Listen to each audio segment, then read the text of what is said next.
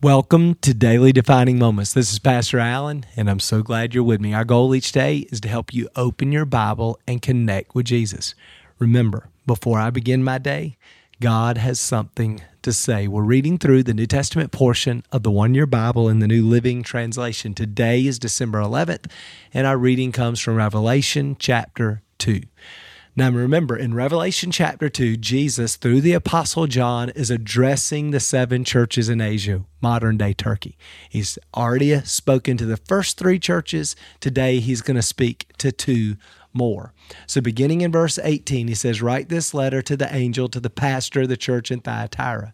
This is the message from the Son of God, whose eyes are like flames of fire." In other words, I see you. And I see your heart, and I know what is true. And that's why he can speak this truth in a very specific word to each of these churches. He says this, verse 19, "I know all the things you do.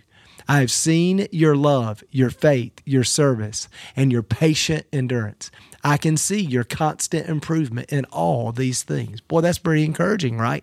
So again, Jesus says, I see all the good, but here's something you need to pay attention to. Verse 20, "I have this complaint.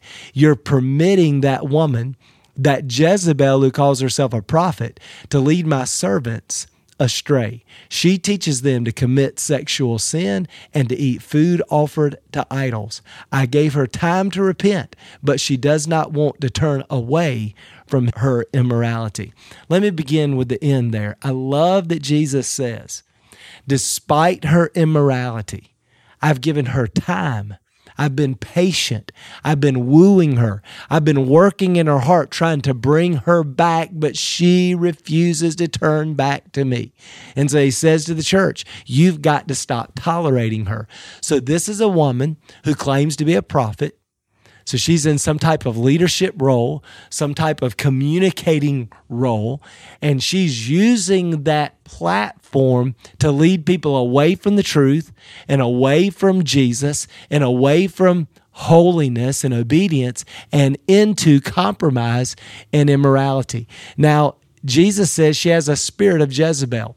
And Jezebel in the Old Testament was a woman who would nurse the offense that people feel and use it to manipulate them into following her.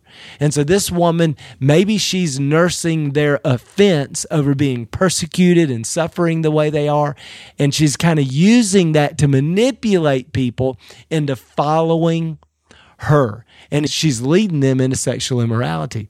We've talked about this so many times, but this is why it's so important that we stand on the truth, that we learn to be with Jesus and become like Jesus and to do what Jesus did. And we don't tolerate compromise in our lives, and we certainly don't tolerate compromise in leaders. One of the things that we've said for years is that leaders must go first, that leaders must lead by example, that the church becomes a reflection of those who lead the church. So the leaders have got to lead the way in their connection, their love for Jesus, their growing holiness and transformation, so that the church can follow them into that. And then again, he promises a reward down in verse 26. He says, "To all who are victorious, who obey me to the very end, to them I'll give authority over all the nations. They will rule the nations with an iron rod and smash them like clay pots. They will have the same authority I received from my Father, and I will also give them the morning star." So isn't that great? God promises that we, if we'll remain faithful, we will rule and reign with him. Then in verse chapter 3, he addresses the church at Sardis. He says, "Write this letter to the angel of the church of Sardis. This is the message from the one who has the 7-fold Spirit of God and the 7 stars. I know all these things you do, and that you have a reputation for being alive, but you're dead. So wake up, strengthen what little remains, for even what is left is almost dead. I find that your actions do not meet the requirements of my God. Go back to what you've heard and believed at first. Hold to it firmly, repent, and turn to me again. If you don't wake up, I'll come to you suddenly and as unexpectedly as a thief. Yet There are some in the church of Sardis who have not soiled their clothes with evil. They walk with me in white, for they are worthy. All who are victorious will be clothed in white. I will never erase their names from the book of life, but I will announce before my Father and his angels that they are mine. Boy, wouldn't that be awesome, right? Anyone with ears to hear must listen what the Spirit says to the churches. So it says, you appear to be alive, but the truth is you're dead. Now, what would cause that? Here's what causes that. Sometimes in the church, a big mistake that we have made, and when I say church, I don't mean necessarily definition church, I just mean churches in general. One of the mistakes we have a tendency to make is we're focused on behavior instead of focusing on the heart. In other words, a person gives their life to Jesus, and after becoming a Christian, we then begin telling them how to behave, rather than focusing on how to help them learn to live in the presence of God, how to help them learn how to cultivate their connection, a daily, life-changing connection with God, trusting that if they learn to develop that connection, if they learn to pray, if they learn to study their Bible, if they learn to worship, if they learn what repentance is about and how it's a daily experience, if they learn to fast, if they learn to give, if they learn to share their faith, instead of helping them learn to do the things that cultivate their relationship with God, our tendency is to teach them to behave. Well, if we focus on teaching them to behave, then they might appear to have it all together, but the truth is they're dead inside.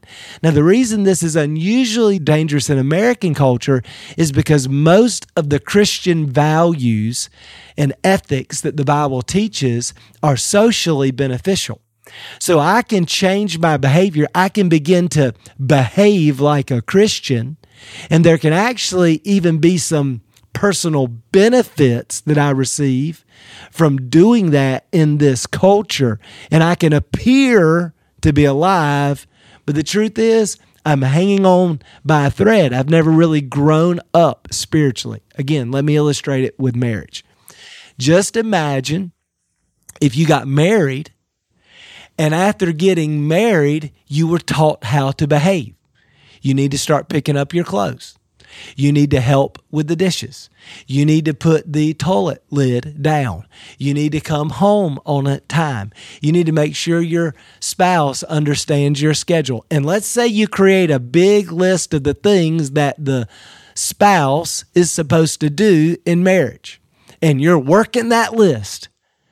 But the truth is, you're not cultivating the relationship. You're not spending time together. You're not learning to communicate. You're not learning to appreciate your differences. You're not learning to play together and do recreation and to have fun. You're not learning. There's all these things that really contribute to the relationship, strengthen the relationship. You're not doing those things, but you are keeping all the spouse rules. So what people would say is, you appear to be alive. You appear to be a great spouse, but the truth is you're disconnected from the source, which means you're hanging on by a thread, and your marriage it's really in jeopardy. What you've got to do is cultivate that relational connection. And that scenario is playing out all over America today. We have people who call themselves Christians, and they're trusting Jesus, they're hoping to go to heaven, and often they're keeping a good number of the Christian rules and ethics because they are beneficial to them. However, what they're not doing is cultivating that personal connection, and so their heart isn't changing. And anytime it's not beneficial to follow Jesus or keep the rules or do what the Bible says, then they compromise their faith. So they appear, from a distance, they appear to be alive, but Jesus said, the truth is you're dead. And you're dead because you've lost a connection. Remember what Jesus said in John 15. If you abide in me, you'll bear fruit. He says, but if you don't bear fruit, if those branches are separated from the vine, they they die. Well, that's what Jesus is basically saying here is you look like a branch. You look like you belong to this vine, but because you're disconnected, you're actually dying. So I say all of that to say this.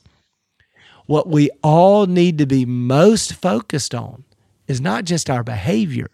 We need to be focused on our connection with Jesus.